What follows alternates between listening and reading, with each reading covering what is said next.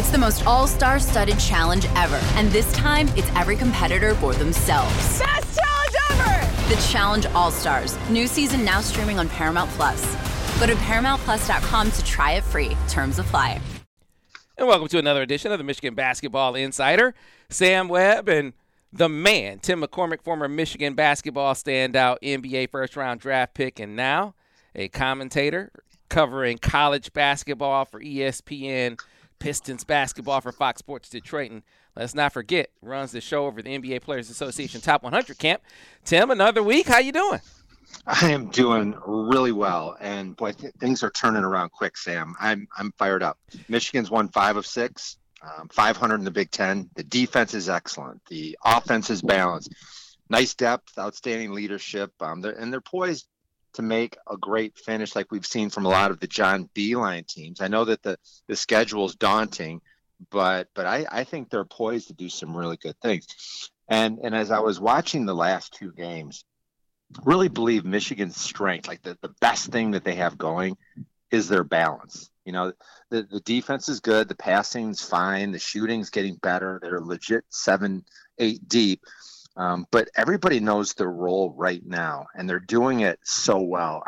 I'm excited. This is good. Yeah, you said something after the Ohio State game. You said, I don't take that one as much of a gut punch as everyone else. You actually felt good coming off of that game, and I wanted to piggyback on that because, I remember feeling pretty down, feeling pretty lost opportunity after that game. And while there were some real takeaways from it defensively. You really saw that with Michigan. You saw some aggression going to and around the rim. They just weren't able to capitalize on open looks. That defense has maintained. They've been able to sustain that. And, oh, by the way, Tim, they've started to hit some of those, hit more of those open looks here over the last couple of games. This made a ton of difference. As, like you said, they've won 5 of 6 now. Yeah, there's a couple of things that get me excited. Number one, Isaiah Livers and his injury may turn out to be one of the best things that could have happened to this team. And I look at Isaiah, and he reminds me of Blake Griffin with the Pistons. Different types of players a little bit, but they're both a strong, dominant leader. They're the best player. They do a lot. They do a lot of the heavy lifting. And when they're playing well, they make the other team react. They take the top opponent defender. They create space and confidence for everybody. And that shows. Like the fact that Eli Brooks is playing better. It's not a surprise. It's not like he's all of a sudden trying hard. It's just the fact that he's got more opportunities against lesser defenders. And, Austin Davis, and, he's playing his role, and Xavier's assists are up. The other thing that really impresses me is that, 2 weeks ago, Michigan was shooting poorly. The energy level wasn't good enough. And coming off the Ohio State game, Juwan's comments were not about executing their offense or cutting harder. His comment really intrigued me. He said, our transition defense and our communication was not good enough. And I didn't see it. I didn't understand it. It was a little bit confusing to me. I completely see it now, because the foundation of defense is communication and talking and pointing out, whose man you've got and taking charges. It's togetherness. And the first part of your defense is your transition defense. And if you start off talking, it's going to carry over. And so not only is Isaiah playing better, but the defense is starting to look a lot like it did during the battle for Atlantis. Yeah, I think that for him, it's the one thing that you can look at on the court. Shooting can be fleeting. You never know, but defense travels. They say that for a reason, because you can control that. You can control how much you talk. You can control your effort game in and game out. And that had been inconsistent, and we still see. I mean, I saw even in the win over Indiana. We'll get to this. I saw a few times in there in transition defense where they didn't stop the basketball, and you could see Juwan kind of react to that, like, guys, this is what I'm talking about. Now, it wasn't a persistent issue. But it just shows you how much attention to detail there is on that end of the floor. And from that, everything else flows, because getting into Northwestern, Tim, they started out 0 for 11 in that game. I mean, just could not, as I like to say, throw it in the ocean. But because they were locked in defensively against the team. Now, again, that might not sound like much against Northwestern, but remember, we talked about Northwestern had Rutgers. Northwestern was close against Purdue. They were really close in a couple of games leading up to that Michigan game. So there's every reason to believe that would be that wasn't going to be a walk in the park. But because they were locked in defensively, they were able to withstand that early drought that they had offensively. So the interesting thing about that is I sat down to watch that game, very comfortable, just kind of casual, sitting back. And after about 4 minutes, I was up pacing. I was like, wait a second, what is going on here? But on the road, it can be understandable. I think a big part of it is that the fact that they force-fed the ball to Jon Teske. I expected him to have a really big game. He didn't. He's struggling. Let's talk about that in a few minutes. But I thought that Northwestern and look, I don't want to be an apologist because the first 5 minutes were pretty weak. I thought it was 35 minutes of excellence. It wasn't the first 5, but after that, after a puzzling start, they played hard. They generated good looks, and Isaiah Livers completes the team with his energy and his leadership and his skill. He strengthens the bench. The team defense has no holes now. And remember, Northwestern's the worst team in the Big Ten, but they played some good teams, as you mentioned. A road win in the Big Ten is like gold.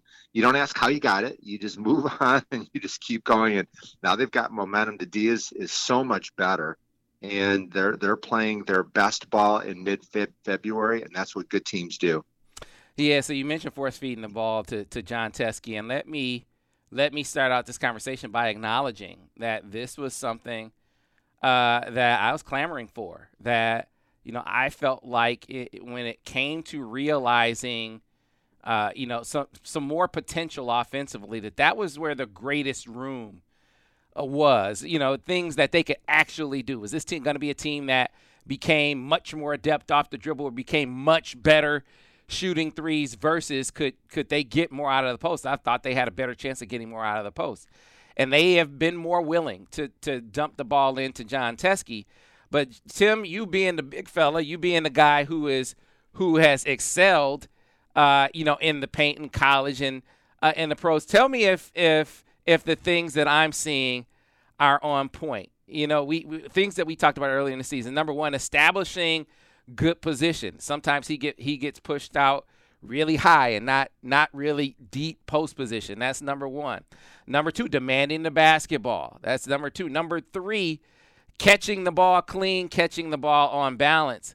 And then a lot of times, Tim, if he's not, if he's not able to convert a shot or get a shot up with his strong hand, the shot percentage is even lower. So all in all, it has really added up to me to a guy who's lost some confidence on that end of the floor. And I'm curious if any of those things that I'm seeing as a novice observer, are you seeing those things as an expert? No, I see them too. And during the game, I had this image of Juwan Howard sitting in his coaching room with Sadi and Howard and Phil Martelli and his staff. And, they're talking about the Northwestern game plan. And I imagine Juwan saying, guys, Sam Webb over at TKA has been clamoring for us to just force feed the ball to Teske for the first 4 or 5 minutes of the game. Let's do it tonight against Northwestern and just see. And so that didn't quite go. Right, it didn't go as planned. That's why he's coaching, right? Yeah. But I have 3 points I want to make about the bigs and with Teske. First of all, they've got 3 viable options. Teske, Davis, and Castleton combined for 20 points and 15 boards. Out of your center position. Not bad, right? But with Teske, let's go back in time because I remember a conversation I had with John Beilein during the NBA exhibition season. And Teske was flourishing coming out of the Bahamas. And John Beilein said Teske can absolutely play in the NBA. That was like 1st of December 5th or 6th. Things have changed a little bit. And I go back to that game against Iowa. I think it was December 6th. Luka Garza scored 44, and it was one game. It was no big deal, right? But it was a huge deal because after that, it was Coburn, it was Tillman, it was Williams, it was Oturu. Everybody was going one-on-one against Teske, putting up huge numbers. I think he was humiliated. It destroyed his confidence, and he never recovered. And when you see him going up in the low post, he's lost his base and his balance, and so that's a huge issue. The second thing, which I think is kind of interesting, Jon Teske is an angle scorer. And what I mean by that is he needs direct access to the rim on his shots. If you make him come over the top, he really struggles. You know who else was like that? Was Robert Traylor. Tractor Traylor would use his body, and he'd get a little bit of a half of an angle where he had a direct line over the basket. Another guy that was an angle scorer was me, so I know about it. The defense has adjusted on Jon Teske, and when they make him shoot over the top of outstretched arms, over the top of a shot blocker, he loses his balance, he gets knocked off, he fades away. And so when Jon Teske is able to get to the point where he can start to move with confidence, come to a strong jump stop, and get that angle, he'll be a lot better. And then the third thing, Sam, is they've got to keep starting him. You know, I've seen on social media some people believe, hey, Austin Davis is putting up bigger numbers, let's start him, maybe they'll jump start Jon Teske. I don't believe that. It's so unique to have a guy like Austin Davis that can thrive in a bench situation like that. That is so hard, and his numbers have been immensely consistent. I think that you just stick with it. You keep getting Teske the ball. You keep working with him because they need him in March. And if he has a big game, he's a super reliant, confident guy, right? Like he's got to feel good about himself to play well. So I think you just keep going to him, keep working with him, keep building him up because they will need him. Yeah, Tim, I think you nailed, and I really want to spend some more time. I feel like we talked about Austin Davis, the past 3-4 podcasts, but it's worthy of mention again. I want to get to him. But I think you nailed it. I mean, you're getting 12, 13 minutes of outstanding basketball from Austin Davis. All-out effort, effectiveness. You run the risk, I think, with a guy like that. If you double his minutes, are you going to mitigate his effectiveness? I just, you don't want to mess up a good thing. And you got a good thing going with Austin Davis, and as you said, could it be even counterproductive? A guy who is clearly struggling with his confidence, at least on the offensive end of the floor right now with Jon Teske. Will you exacerbate that by putting him on the bench? So I don't think you do that, and I think you continue to go to him to a point. I mean, you don't get belligerent with him like I was thinking, but I still believe that Jon Teske is an effective enough passer. And teams, I was surprised by this, Tim, that teams still dig down on him. I mean, you looked at that Northwestern game. Yep. Northwestern, they were still digging down on him. Bringing a second man on him. So if teams are going to do that, and he has the kind of court vision as a big fella that I believe and you believe he has. I think it stands to reason you continue to go to him, even if his scoring the basketball isn't up. If he can take his time, because teams have sped him up a little bit. I don't know if you've seen that, Tim, but it feels like, especially when they bring that extra man down, I don't want to say he panics, but it does speed him up a little bit. They can get him to keep his pace. He sees the court well enough where I think you keep feeding him, because even if he isn't going himself offensively, he can be a guy that can find others. Yeah, you brought up a lot there. Teams are doubling Teske on his second dribble, and so he's got to know that. And when he catches it, take a look, take a deep breath, identify where the defense is coming from, and then go to work. But be a little bit more quick and concise and confident with your moves. Also, when you looked at the Indiana game, Michigan didn't go to Teske early. That was an adjustment, and they said, okay, you know what? We're going to give you a breather. Just go play the game. Get some rebounds, defend, and that was a good adjustment. Also, with Austin Davis, this has been so enjoyable for me to watch his development, because I've known him since he was a freshman in high school. He came to my Michigan Elite 25 program, and so I've been a friend and a mentor and a coach for him since he was just a young kid. And I remember he is a Michigan guy. He wanted to go to Michigan, and I had conversations with he and his dad, and they just kind of asked my advice, because John Beilein first was saying, we're not sure, you're a Big Ten player yet. Maybe you should go to prep school for a year. And he didn't want to do that. And then John Beilein went to see him play, and he said, Austin, you just don't run hard enough in transition. If you want to play at Michigan with your skill set, you've got to be the hardest worker. You've got to sprint in transition. You've got to generate the hustle baskets.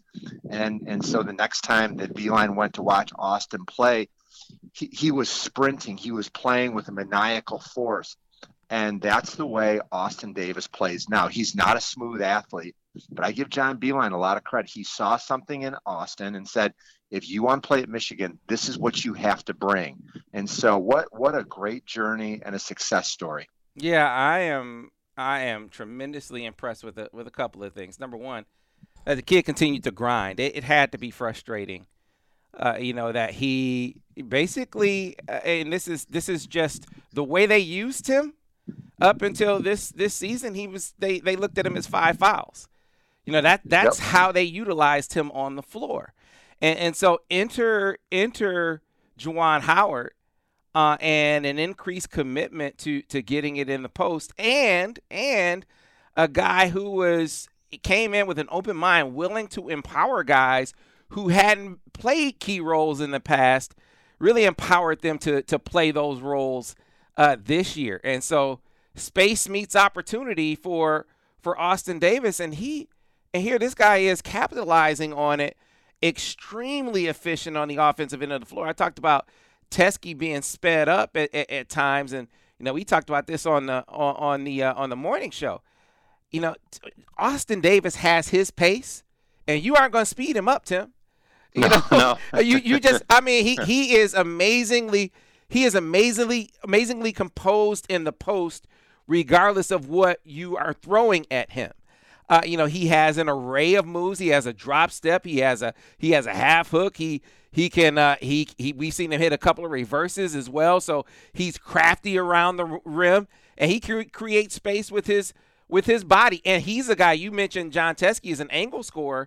We've seen Austin Davis score over people. So again, I don't want to make him out to be, this NBA draft pick, but man, he, for Michigan and effectiveness in the post, he is Michigan's most effective post player right now. That's a strong statement. I like that. And also I remember in practice when I was at Michigan, going head to head every day with Butch Wade and Robert Henderson and Roy Tarpley and John Antonitis. And man, there were a lot of games that I thought, this is so much easier than practice. And I get the sense that Austin Davis has benefited by playing against Jon Teske every day. How good has that been? And for those that say, well, Colin Castleton got beat out by Austin Davis, he needs to move on. No, because the mentoring process is going on. And all of a sudden, Colin Castleton, probably next year, is going to emerge. He's highly skilled. And people are going to say, well, where's that been? Well, that's what happens when you get mentored in practice. And just like Austin Davis is giving Colin Castleton a hard time in practice every day, guess what's going to happen to Hunter Dickinson next year in practice? He's going to get the same mentoring, and that's where you have a succession plan where you just have good big guys every year. Yeah, it's a great segue, Tim, into talking about this week's guest. I know you were at the Michigan State game, a few weeks back now, where it was a huge visit weekend for Michigan. The highest profile recruit they had on campus that day was a kid out of Austin, Texas, a 5-star forward, kid that stands about 6'9", checks in at about 205, 210 pounds. kid by the name of Greg Brown. And one of the things that he said, speaking of centers, one of the things his dad said that they like about Michigan is that, Michigan has bigs, and any team that doesn't have 2 or 3 big guys, legitimate fives, that is going to be a problem in Greg Brown's assessment, that he doesn't want to go to a team that doesn't have a guy that they say, that's my 5-man, that's my center. Because while he could certainly do it in a pinch, that's not what he wants to do full time. Not even most of the time. So, that Michigan has a couple of bigs in the hopper, are slated to be in the hopper, including Hunter Dickinson next year. That is an appealing thing to Greg Brown. And I know you saw him in the stands at that game against Michigan State a couple of weeks ago. Well, I watched all of the recruits. They were sitting right there next to the tunnel. And they had big smiles on their face. Hunter Dickinson was loving it, and even some of the local kids, Jay Nakins, is he from Farmington, I believe? Farmington. Yeah, those players were imagining themselves playing for Michigan, and I kept thinking, if all of a sudden, if Greg Brown says, I want this, I'm willing to sign right now, would they possibly take him? Over, somebody that doesn't want to sign yet is kind of waiting their time, because that looks like an exciting place for a recruit to be. Yeah, it's interesting. It always takes me back to an instance with John Beilein that I talked about in a prior podcast, where every coach for every program in the country, and probably you could say this about every sport now, you have to recruit with attrition in mind. It is a fact of life in today's intercollegiate athletics that you are going to have kids that are contemplating leaving, and very often, kids that actually do leave. And so you got to be ready to react. You got to be ready to come with guys that aren't just throw-ins to fill out a roster. Guys that can actually help you. And to do that, you gotta continue to recruit guys, even when you don't have, the scholarship, technically available. You say, hey, I don't have, 2 more scholarships available. I only have 1 available. I'm gonna recruit 2 or 3 more guys on the chance that, hey, maybe two or 3 scholarships do come open, because it happened to John Beilein. We mentioned it before when he got Battle, who ended up flipping over to Syracuse. He had Josh Langford on the hook ready to commit, and he told Josh Langford he couldn't come because he was waiting. He only had 1 scholarship left, and he was waiting for Cassius Winston.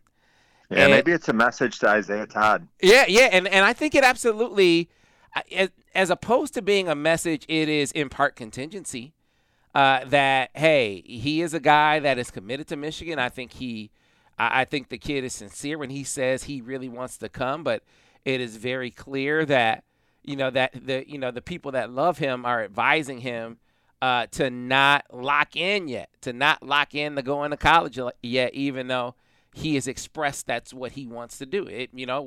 Will going pro overseas, will that be what's best for him? They're still weighing that. And so while he weighs that, Tim, Michigan can't just sit and wait and get caught in the lurch if he decides to go that way.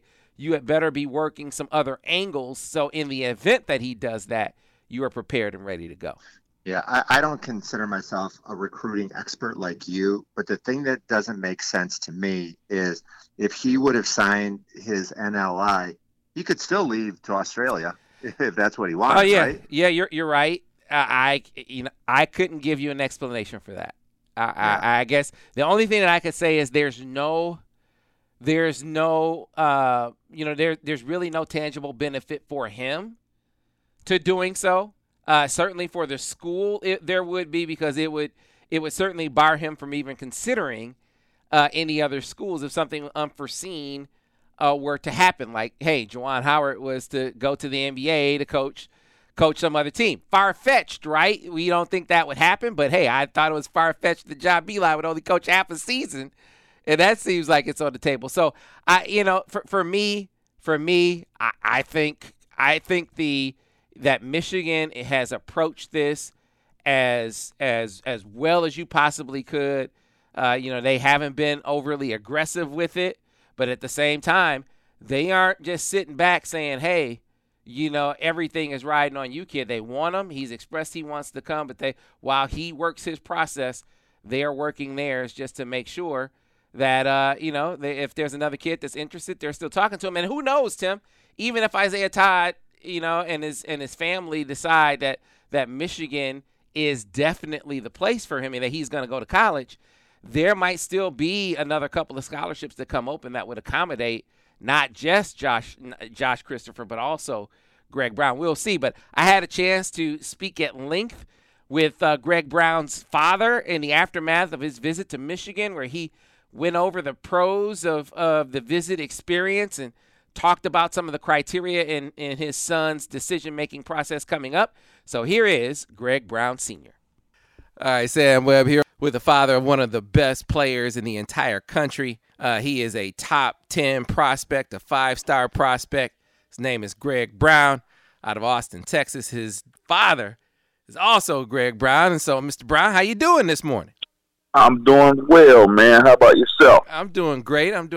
So I want to pick up kind of where we left off when I spoke to you prior to coming to Ann Arbor. You said you were going on the visit with no expectations. You were just going to see what Michigan had to offer. So kind of take me through what you saw, what you thought, what Greg thought as you guys made your way to Ann Arbor. Man, we had a great time. Got a little more than expected, to be quite honest with you. Didn't realize that the Michigan fan base was as excited about their basketball as they are about the football. That was a little surprising. I took Michigan to be more of a football school, so when I saw all the people in the crowd at the game wearing their maize and blue, it was pretty exciting. All right, so the atmosphere. How did the atmosphere at Michigan compare to some of the other places you've been? To Auburn, you've been to Kentucky, you've been to Texas. How did the atmosphere at Michigan compare to those other places? To be honest, the atmosphere was pretty much the same at Michigan as at all the other places except Texas. Texas doesn't get as many basketball people to come watch the basketball games. Mm-hmm. But like I said, it was surprising because I thought it would be more like a Texas in the fact that less people would come to the games. Mm-hmm. You know what I mean? The basketball game. So it was definitely a breath of fresh air to see all those people in there. Oh. You know what I mean? Yeah, that was big time. That was absolutely big time. And we thoroughly enjoyed the win over Michigan State. We thought that they were well coached, and we saw that when I forget my guy's name, but number 2, he hadn't been playing for a little while. He's been hurt, but he looked like the heartthrob of the team in the game. Man, he looked like he brings the fire and the passion of the team, man, and they rallied and put something on Michigan State, man. It was very impressive. So, Greg is a high-profile guy. As he made his way through the gym, did people seem to know who he was, seem to know that he was somebody on the recruiting scene? Yeah, definitely, man. He had a lot of kids come up and want to take pictures with him and sign autographs. So that's pretty normal when we go to different places, but he gets excited about that kind of stuff because he loves, taking pictures and signing stuff for kids. So, that was right up his alley. All right, so the time with Juwan, you obviously you had a relationship, a connection with him before, but this was FaceTime. This was sitting down with him, kind of getting an idea of what the plan is and how he thought Greg would fit in. What did he say about that?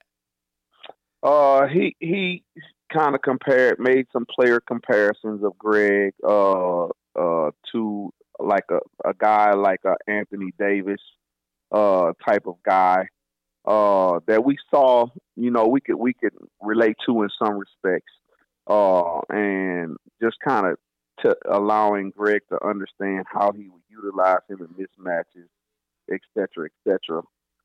Which is kind of more or less the spiel that we get from everyone. Because Greg can play and guard multiple positions, it's going to be quite a few mismatches in college. I just from watching college this year and the last couple of years, it's going to be interesting, man. So we definitely felt really good about that. Actually, something funny, man. Spoke to another gentleman earlier today, and was just talking to him about the same things that we're talking about. I forget his name, but it was so funny. He's like, "So, are you wanting Juwan to promise Greg some playing time?" Or I'm like, "Man, we don't need to be promised anything. We gonna wear out whoever at the school. I done seen all these kids play, man. Greg can play at any of these schools right now today and go in and start for any. It don't matter any school in the nation. We've seen it. We've been there. We played against a majority of these kids at a lot of these schools while they've been in college." So it was kind of funny just talking to the judge. He was a good guy, but I'm like, man, I guarantee you ain't seen Greg play. You wouldn't be even asking me these questions. But anyway, it was just funny, man. I had a good time with him, though. Hey, so a big part of it, because look, like you just said, Greg gonna get PT wherever he go. Wherever he go. Yeah, that goes without saying. The connection, the vibe that you feel in the place. What about that piece? Did you have that kind of connection, the kind of vibe that you're looking for? Totally had that kind of connection, and the biggest thing that I saw that appeals to Greg the most, because as of lately, he's been coming to me like, "Daddy, if the school ain't got no bigs, if they ain't got at least 2 or 3 bigs at their school, I ain't going over there, Daddy. I'm telling you now." So that's definitely a plus for Michigan, because y'all got 3 or 4 bigs. Mm-hmm. You know what I mean? Mm-hmm. So that and then with Hunter coming in, I think you're gonna lose one. One's a senior, but you got Hunter coming in. Greg's pretty excited about playing with some bigs, because he don't necessarily have to be the 5. Mm-hmm. If you get my drift, right? But he, like I said, he's a mismatch at pretty much all the 5 positions on the offensive end, especially. Maybe not so much on the defensive end, playing against some of the bigger 5s. But definitely on the offensive end, I don't see where there's a matchup that he can't exploit. So one of the things that really stuck out when we talked before, it's like, hey man, you kept it real. Like, hey, when you first saw Hunter, you was like, hey man, I don't know about this cat. But yeah, once you saw him give work to Evan Mobley, you're like, okay, yeah. I was like, yeah, I like this kid. I like this kid. So now that you got a chance to hang with him, Greg got a chance to talk to him a little bit, hang with him a little bit. What did he think? Yeah, Greg just wants to play with a couple guys that's just nasty, man. At the end of the day, Greg like dogs. We like dogs as a family. We don't really like the nice, kind, gentle basketball players that ain't gonna let it all hang out at the end of the day. And Hunter has shown us a little nastiness lately, so we definitely are fans of Hunter. Okay, so what about other interactions? I kind of expected from the conversation with you before, y'all kind of felt that y'all had a vibe with Juwan.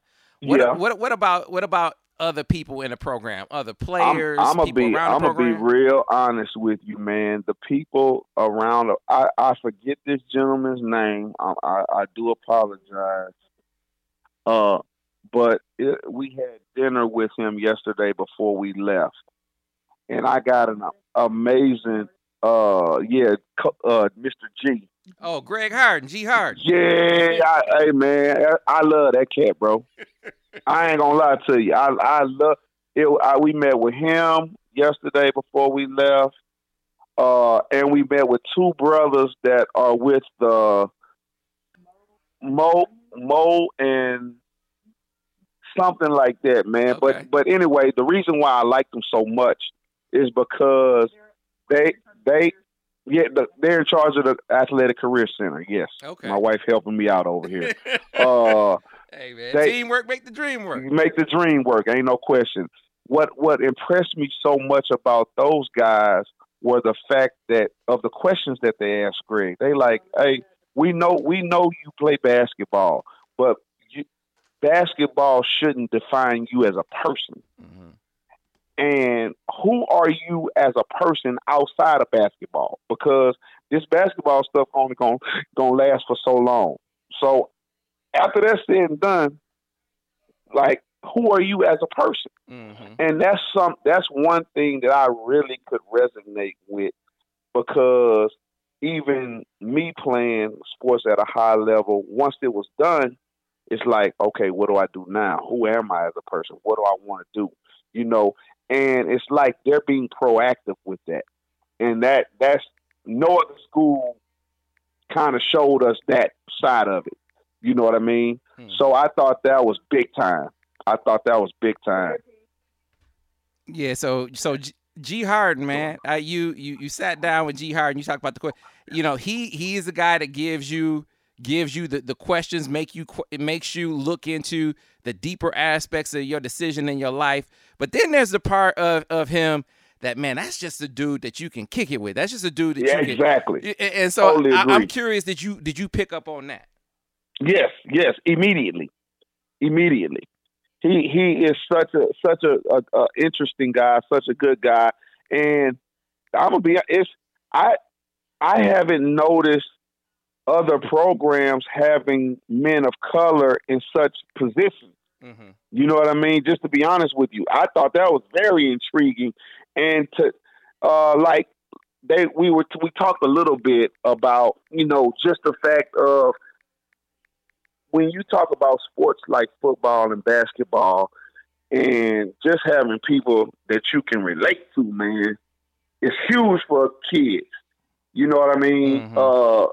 Sometimes you can't really relate to people who don't look like you all the, you know what I mean? I know what you mean. I don't want to say it the wrong way. I know what you mean. Yeah. Look, there's not just the comfort, but an affirmation about where you could go, what you can be when you see people who look like you in positions of authority. Man. I get what you're saying. MTV's official Challenge podcast is back for another season. And so are we. I'm Tori Deal. And I'm Anissa Ferreira. The wait is over, guys. All Stars 4 is finally here. And this season takes it to a whole new level.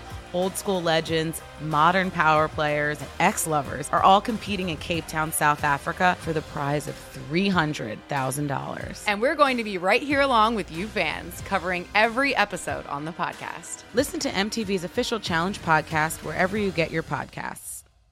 No question. And so that resonated very highly with us as well. You know, I think that speaks volumes of the growth at Michigan over a lot of other institutions that, you know what I'm saying, that we looking at, in my opinion. Mm-hmm. So, you know, that's definitely a plus. All right, so I'm picking up how you felt. How did the wife feel? How did Mama feel about the whole visit? Well, she felt she is kind of on the same page as us, man. Whatever floats the boat, whatever makes us happy, she rocking with it. You know what I mean? At the end of the day, right. So it's as long as we good on the decision, she 1,000% behind. And like I tell everybody, you know, as much as I like certain things about places, you know, it's even more so important to make sure Greg is in tune with what's going on, because he's gonna make the decision. Dad ain't making the decision for him, because it's not Dad that's having to go play at whatever school. It's gonna be him. So talk with him a little bit after the visit, and he had a blast with the guys. They went out a little bit after we had eaten dinner on Saturday night, and talk with Juwan. Juwan is talking, you know, what he wants to hear, and as far as the way he wants to utilize them, et cetera, et cetera. So it looks very promising at the end of the day, man. Looks very promising at the end of the day. But like I told the gentleman earlier, you know, we want to see, you know, how the season plays out, who's gonna be back at these programs next year, who's coming into the program next year. Not so much, we could care less as far as Greg having to compete with somebody for a position. We ain't worried about that. Mm-hmm. We just want to see who Greg will be playing with, who decides to leave, who decides to stay, the guys that they get coming in, and then kind of go from there. Absolutely. So, that feeds into what you said about the important thing about the outlook for the season next year. Can you win right away? So right there, and that's exactly, man. That's the number one. That's the number one thing we evaluate. Okay, it's going to be probably this 6, 7, 8 guys, 9 guys, whatever the case may be.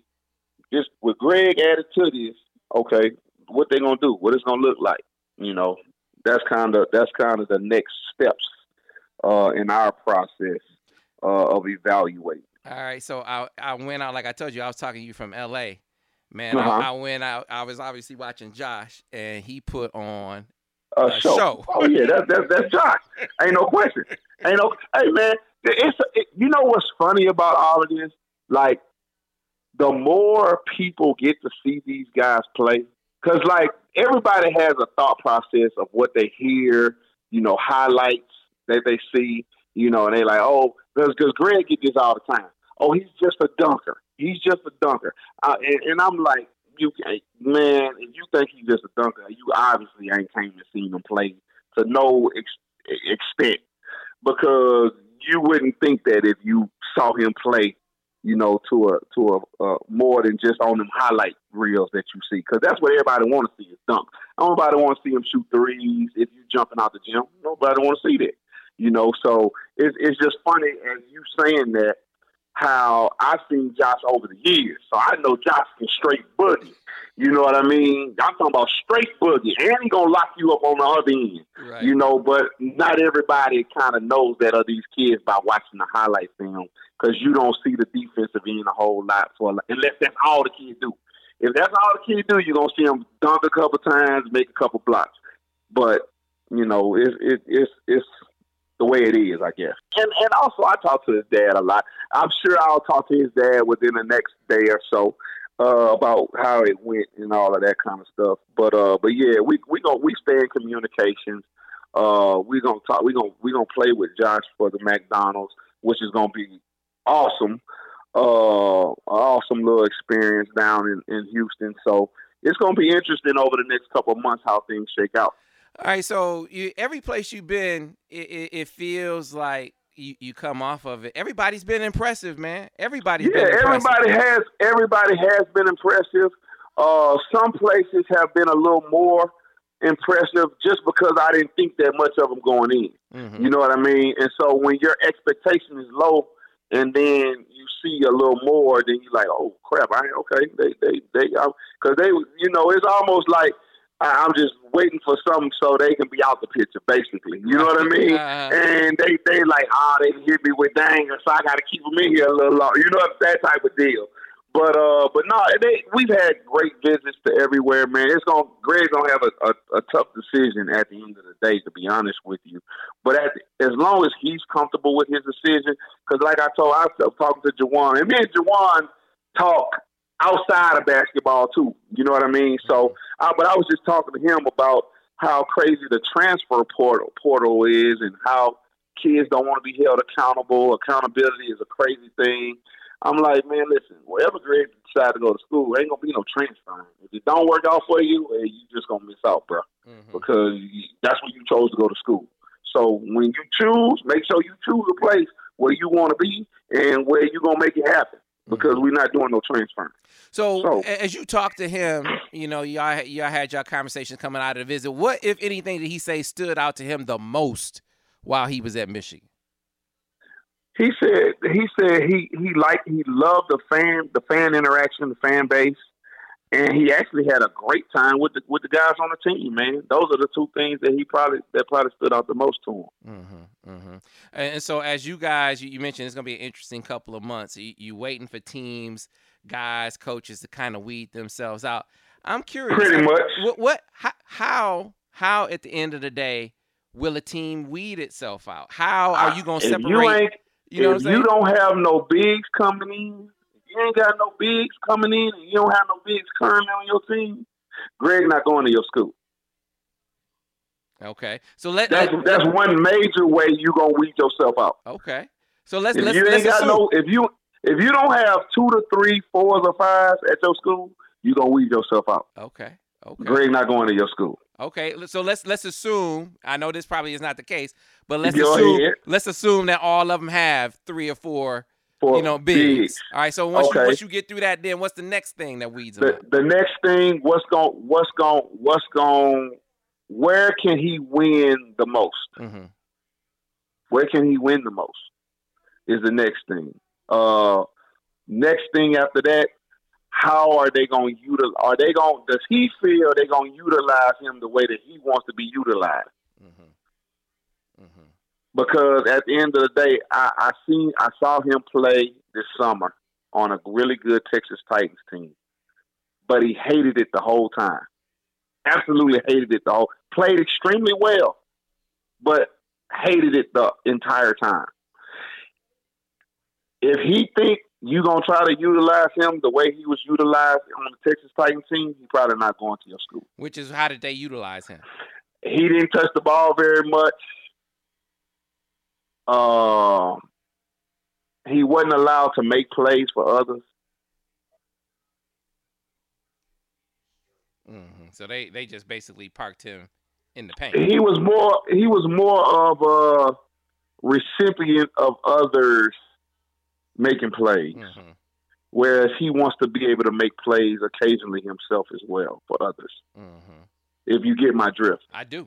He doesn't see, but that goes back. Let me preface this with that goes back to, if you haven't seen him really play, you wouldn't know that about him, that he can make plays for others. Mm-hmm. You know what I mean? You kind of assume, he's athletic, he can dunk, he can finish, he's a big, blase. But if you really sit down and watch him, you almost be like, oh shit, you do all of that too? Mm-hmm. But like I said, you wouldn't know that unless you been to see him play more than one occasion, which most of these people don't. I got you. They come 1 or 2 times, and then we can use them. And then he gets to your campus and get to whooping people's ass. Sorry about that. You good? Whooping on people's head. Look, you're getting the real me, right? Look, get the whooping on people's head, and you're like, I didn't know he did all that too. Yeah, he do all that too. Yeah. Hey man, that actually worked. You can say ass on the radio. That worked. Yes, sir. And we are back here on the Michigan Basketball Insider, Sam Webb and Tim McCormick. And as you can hear, Tim, a dad that is really dotting all the I's. I mean, when you look at the schools he's considering, pro development is very big on the wish list. When you consider he's looking at guys like John Calipari at Kentucky, who's dealt with the number 1 and dones. He's looking at Memphis and Penny Hardaway, who's played in the NBA. Juwan Howard at Michigan obviously fits that bill as well as, some of the schools. And then, of course, Texas, his home school, and Auburn to round out his top 5. But you can really see, a dad that's looking at some programs that he feels like are high profile, and the son, and then also some coaches that he feels like can really develop him for the next level. Wow, that was really good, Sam. And you've got me rethinking the interview thing. Because, we've done coaches. We've done Juwan and Phil Martelli. And we've done Michigan players in the NBA. We've done Michigan legends. And I'm really enjoying the recruiting interviews you brought. And when I listen to what Greg Brown's father says, a couple of things jump out at me.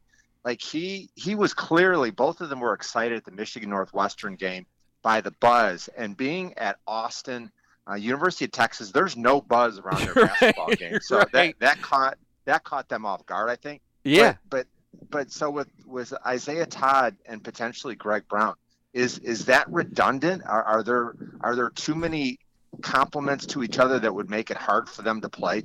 Tell me about his game. Yeah, so it's a great question, Tim, and you're right. I mean, as you heard, Mr. Brown, he considers Texas a football school, and basketball is really something they do to pass time. I mean, it's a big time program. They really like Shaka Smart, and it'll be interesting to see what happens with Shaka. I mean, their candidacy, Texas is totally dependent upon Shaka's presence.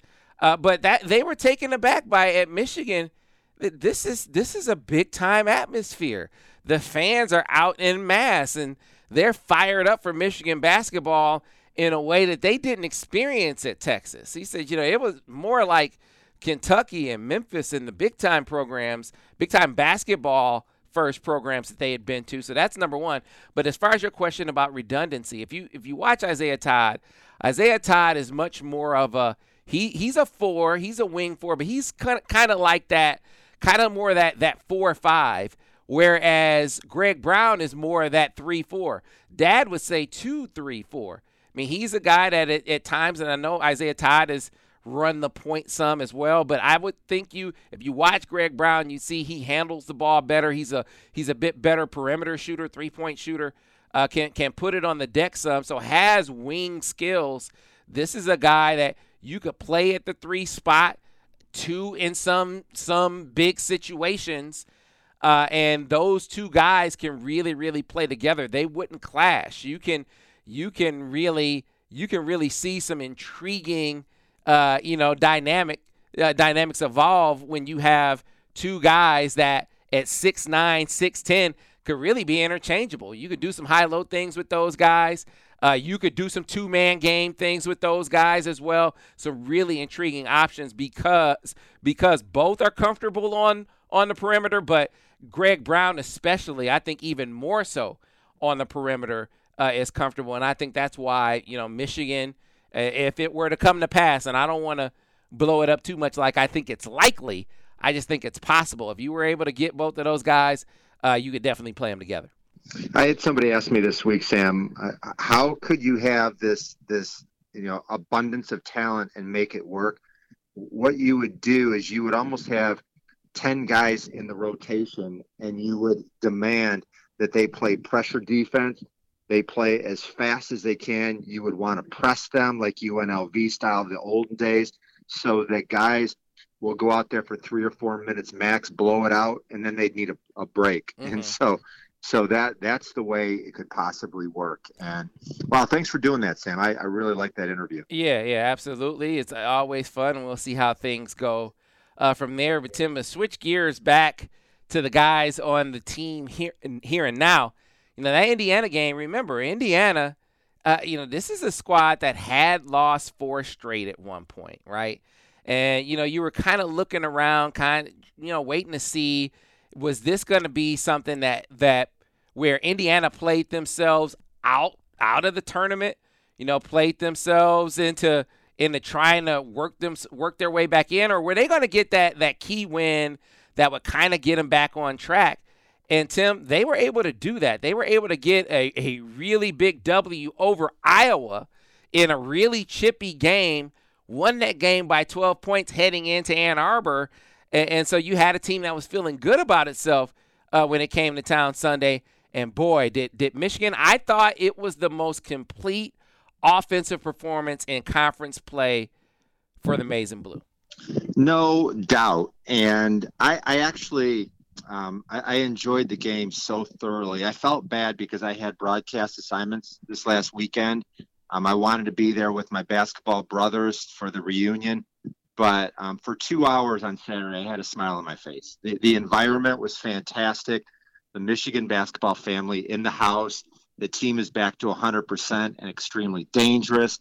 And I've never held back my admiration for Juwan Howard. And my never-ending belief that he's just the right coach for this team. He's going to bring them to massive heights. I was so happy about the fact that he must have been immensely proud of the team, one of their best games of the year, a full 40-minute effort, unselfish commitment to detail. And I said it last week, Michigan can beat any team in college basketball right now. And the numbers really bear that out. They shot almost 60%. They're making their threes. That was a huge problem for a while. They're developing into a strong rebounding team with the play of Franz Wagner. How good has he been? Mm-hmm. And Xavier Simpson was brilliant. We get a little bit hard. Sometimes he forces the action a bit, but 12 and 11 assists and 1 turnover. I mean, you're not going to see a 12-to-1 assist turnover ratio by anybody. Yeah, I think it's important. I think we hold him to a high standard because he's been a great leader for Michigan. But I also think it's important to point out, when does he force the issue? He forces the issue when things aren't working for the other guys. But when they're working for the other guys, he finds them. And so in this game, again, Michigan, they hit open looks early, and X fed them. And so you watch this game and you see them knock down a few open jumpers. And the thing that I was really impressed by, with as good as they shot 3-pointers in this game, Tim, they only attempted 17. They didn't go overboard with, we're hitting threes, so let's just keep shooting more and more and more. They used that for a team that isn't very adept off the dribble.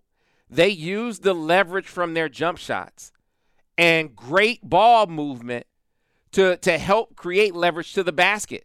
And so you saw, it's like everyone was attacking the rim in this game for Michigan. It's like, wow, I didn't know Michigan. I saw people saying, I didn't know, Michigan has so many guys that could get to the rim. Well, when you're hitting your open shots and when you have terrific ball movement, because the team, now you hit your open shots, they got to react to you, Tim. And then when you got them reacting to you all over the half court, you're going to create some lanes to the basket. And Michigan did a terrific job of not settling for jumpers on a day where no one would have criticized them for doing so, because they were hitting so many of them. There were a lot of things to like in this game. Kudos to Teske and Simpson on 105 career wins. With 100 former Michigan basketball players that are clapping and cheering, both of those guys have emerged as all-time greats for what they've done to this program. And John Beilein deserves a lot of credit too. You had talked about the play of Simpson, how he makes everyone better. His passing was right on point. It's easy to make shots when you get the ball right in your shooting pocket on time and ready to go. And then one other thing that is kind of a hidden key, which impressed me, I thought it was Michigan's best game in multiple seasons at contesting shots. There were very few times that Indiana got uncontested wide open shots. The closeouts were great.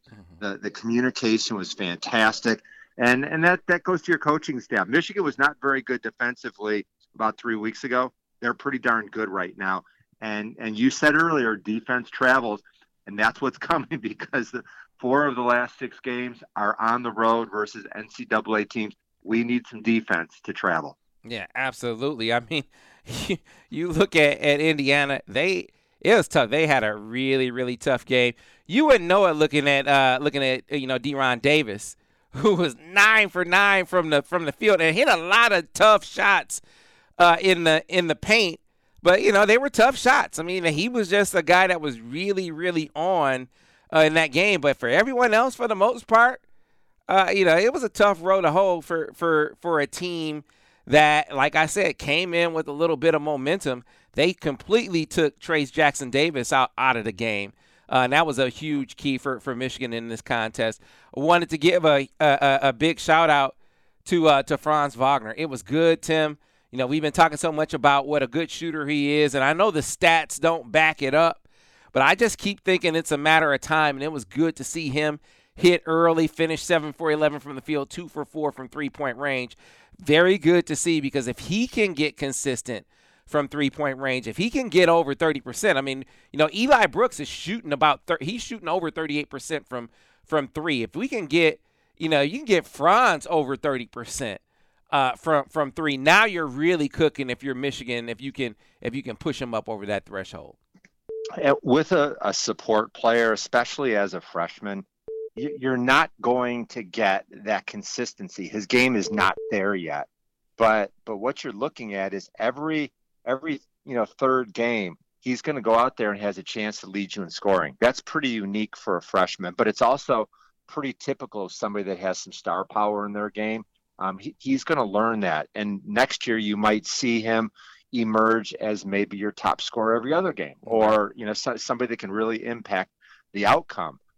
He was great. I love his driving, but I just never expected him with this frail frame to be such a good rebounder. He knows where the rebounds are coming off, doesn't he? Yes, he does. Yes, he does. He was very, very effective. Once again, led the team in rebounding in that game. and really good bench production for Michigan. Brandon Johns, just a big game and clutch shots and 3 for 3 from 3-point range, Tim, and they were all good looks that he had, and you also saw him, take the ball to the rim and and draw fouls. I mean, think about who went to the foul line the most in that game. It was Brandon Johns. So a guy who hit 3 threes. He was 100% from 3-point range, Tim, but kept attacking the basket. It's indicative of what I said about the game. Michigan 9 for 17 from 3-point range, but they kept attacking the rim. Brandon Johns was a textbook example of that in this game, and finished with 14 points to go along with 9. Another efficient game from Austin Davis, who in his time, 9 points, 5 boards, just really, really quality production in his 13 minutes on the floor. 30 points from your bench, plenty of rebounds. They made their free throws. They won the assist turnover battle. It's hard. It's hard to have all of those things hit. 17 assists and only 8 turnovers. That's the mark of a really unselfish, happy team. And when you're playing good offense, your defense automatically gets better. All right, so Tim, let's turn our attention to this week in the Big Ten for Michigan. They got to go to the rack. They got to go to Rutgers, and we know that Rutgers has been a very, very, very tough team to play at the rack.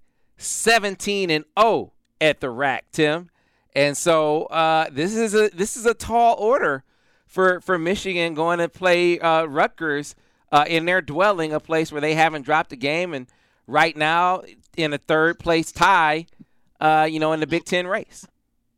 That will be one of the loudest venues that will be in the Big Ten this year. It's going to be amazing. And a lot of those fans were at Madison Square Garden and felt like Rutgers should have beaten Michigan. Michigan won by 6, but in that game, I thought a big key is that Ron Harper Jr. and Miles Johnson combined for 3 out of 17. They will not do that again. But Michigan is playing better, and this is a swagger game. You've got your leaders. I can see the team as they get ready to go out on the court, out of the locker room, and Isaiah Livers and Xavier Simpson are going to be standing there before they open the door out of the locker room, and they don't have to say a word. They just give that look like, okay, guys, you ready to go to work? And I think Michigan will play their most focused game of the year. I think they'll beat Rutgers. I really do. That will be a statement win. And I think that it's going to be really important, because if you're looking at Maryland on the road, Ohio State on the road, Purdue on the road, if Michigan wants to finish 500 in the Big Ten, the Rutgers game is their game of the year. Yeah, so 2 things. You mentioned Isaiah Livers. You're right. Ron Harper Jr., he will be more productive. Miles Johnson will be more productive. I think Geo Baker will be more productive. But, hey, Michigan will have Isaiah Livers in this game. And they didn't have Isaiah Livers the last time out. So that's a big thing. Key for Michigan, Tim, can they keep Rutgers off the offensive glass? I remember you were mentioning it. This is why it's jumping out at me. 26 offensive boards for Rutgers in the last game. Big key for Michigan to keep them off the offensive glass in this contest. Well, I look at it this way, that if you're Rutgers, they were 32% from the field and they were 25% from the line in that first contest. If you miss 18 threes, heck yeah, there's going to be a lot of offensive rebound opportunities. So, you can't have it both ways. Like, if Rutgers would have shot great, they wouldn't have had as many offensive rebounds. Mm-hmm. Is that good or is that bad? So I don't worry about the offensive rebounds, because I think if Michigan's doing their job forcing missed shots, life is good. The next game on the road will be at Purdue. And again, a team that you look around, you write them off, and then Purdue, they'll come up, and they'll grab a big win in there. Always tough to go to West Lafayette to play. Hey, I hate to do this, Sam. Come on, one game at a time. I don't even want to think about Purdue. I'm solely focused on Rutgers. Forget the Boilermakers. I can't even give you anything about that game, because I want to stay one game at a time. I gotcha. Well, I'd be remiss, though, if we didn't take a moment to talk about the developments out of Cleveland and, the talk that John Beilein, and in not even halfway, at the halfway point of his first year, I knew it would be a difficult transition. I felt like it was a transition that he realized would be difficult, stepping in not just because he was going to the NBA and he'd been a lifelong college coach, but also because he was stepping into a losing franchise. This is a team that hasn't done anything without LeBron James. And so he is stepping into dire straits, dire circumstances. It was always going to be super tough. I was shocked to read reports that there's a good chance this is it for John Beilein. So you were shocked, but you were shocked at the timing of it. Shocked at the timing of it. Right. Yeah. Right. Because I think that before the first Michigan Basketball Insider podcast, you and I were just sitting around talking. And I made the comment that I would be shocked if John Beilein sees the end of this 5-year contract. It seemed like a bad fit to me. Now, John Beilein's a true Michigan legend. He built the program to unprecedented heights. He's become a friend, a coaching role model, and I'll never say one negative thing about him. However, the decision to leave Michigan for the NBA was puzzling to me. And when you think about his style and how well it is fit for college, NBA players are the show. They're creative, they're artistic, they're free-flowing, and John Beilein is the opposite. He's precise and structured and by the book. And I don't think that he'll be coaching in the NBA next year. And I also think that, when you look back to when he took this job, he said it would be his last coaching job, and I think that is accurate. Yeah, I guess for me, and like you said, you nailed where I'm coming from entirely. I thought that I agree with you that it was very likely that he wouldn't see the end of this contract, that he would have been able to say he gave the NBA a try.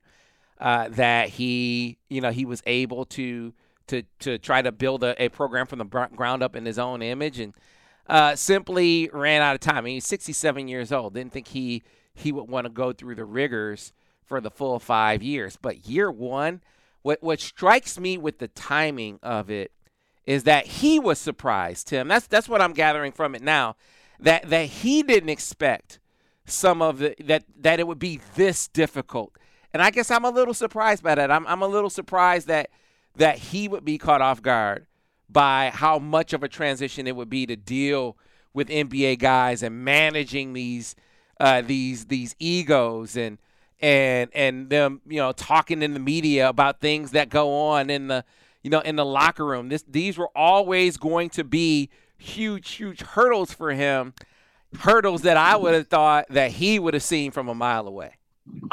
I agree, and I've been around the Cavaliers team this year. I've been around John Beilein's coaching staff, and from the very beginning, I sensed that this was not a good fit, and it's unfortunate.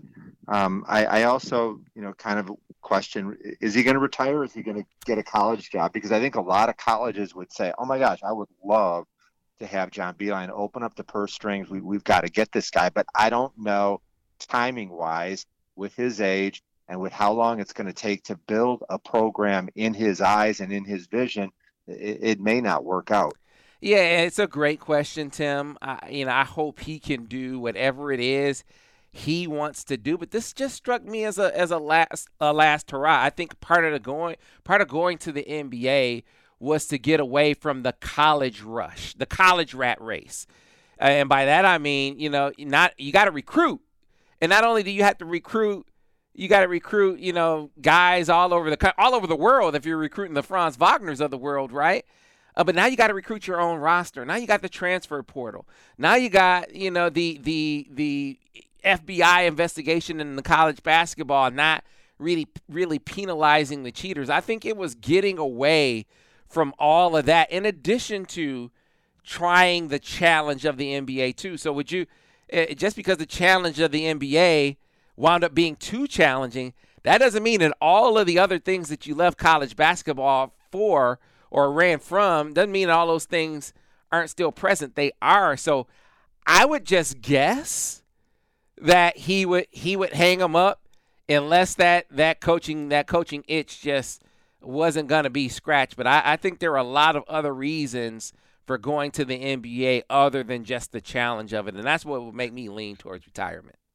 I am completely with you, and would like to put this out here as my reason why I think that he will not coach again in college, that his system and style is not about recruiting NBA caliber players and quickly transforming them into prospects. His system is to take the Duncan Robinsons of the world and mentor them and guide them and teach them and coach them. And then when they're seniors, they maximize their ability. I think that he's all about teaching culture and the proper way to do things.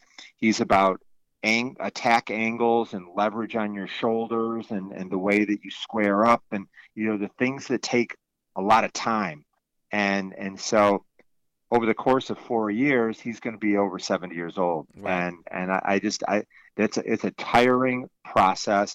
I'd love to see him do? I would love him to find a nice, a small high school and just go there and coach right. So his heart's content. Right.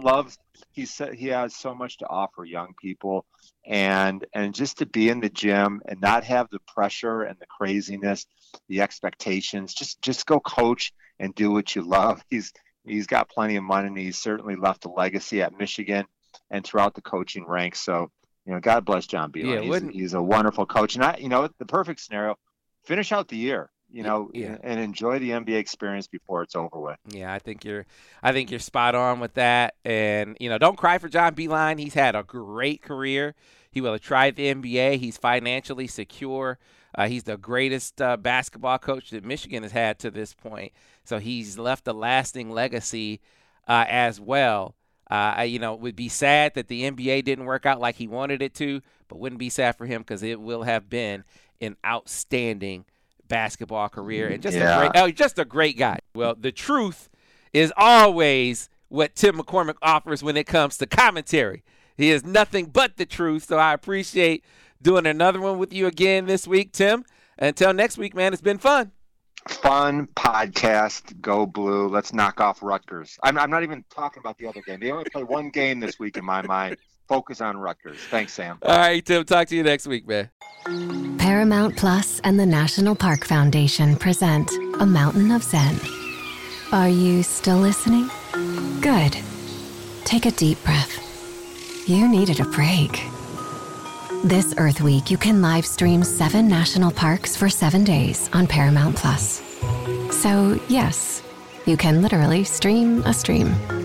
Paramount Plus, official streaming partner of the National Park Foundation.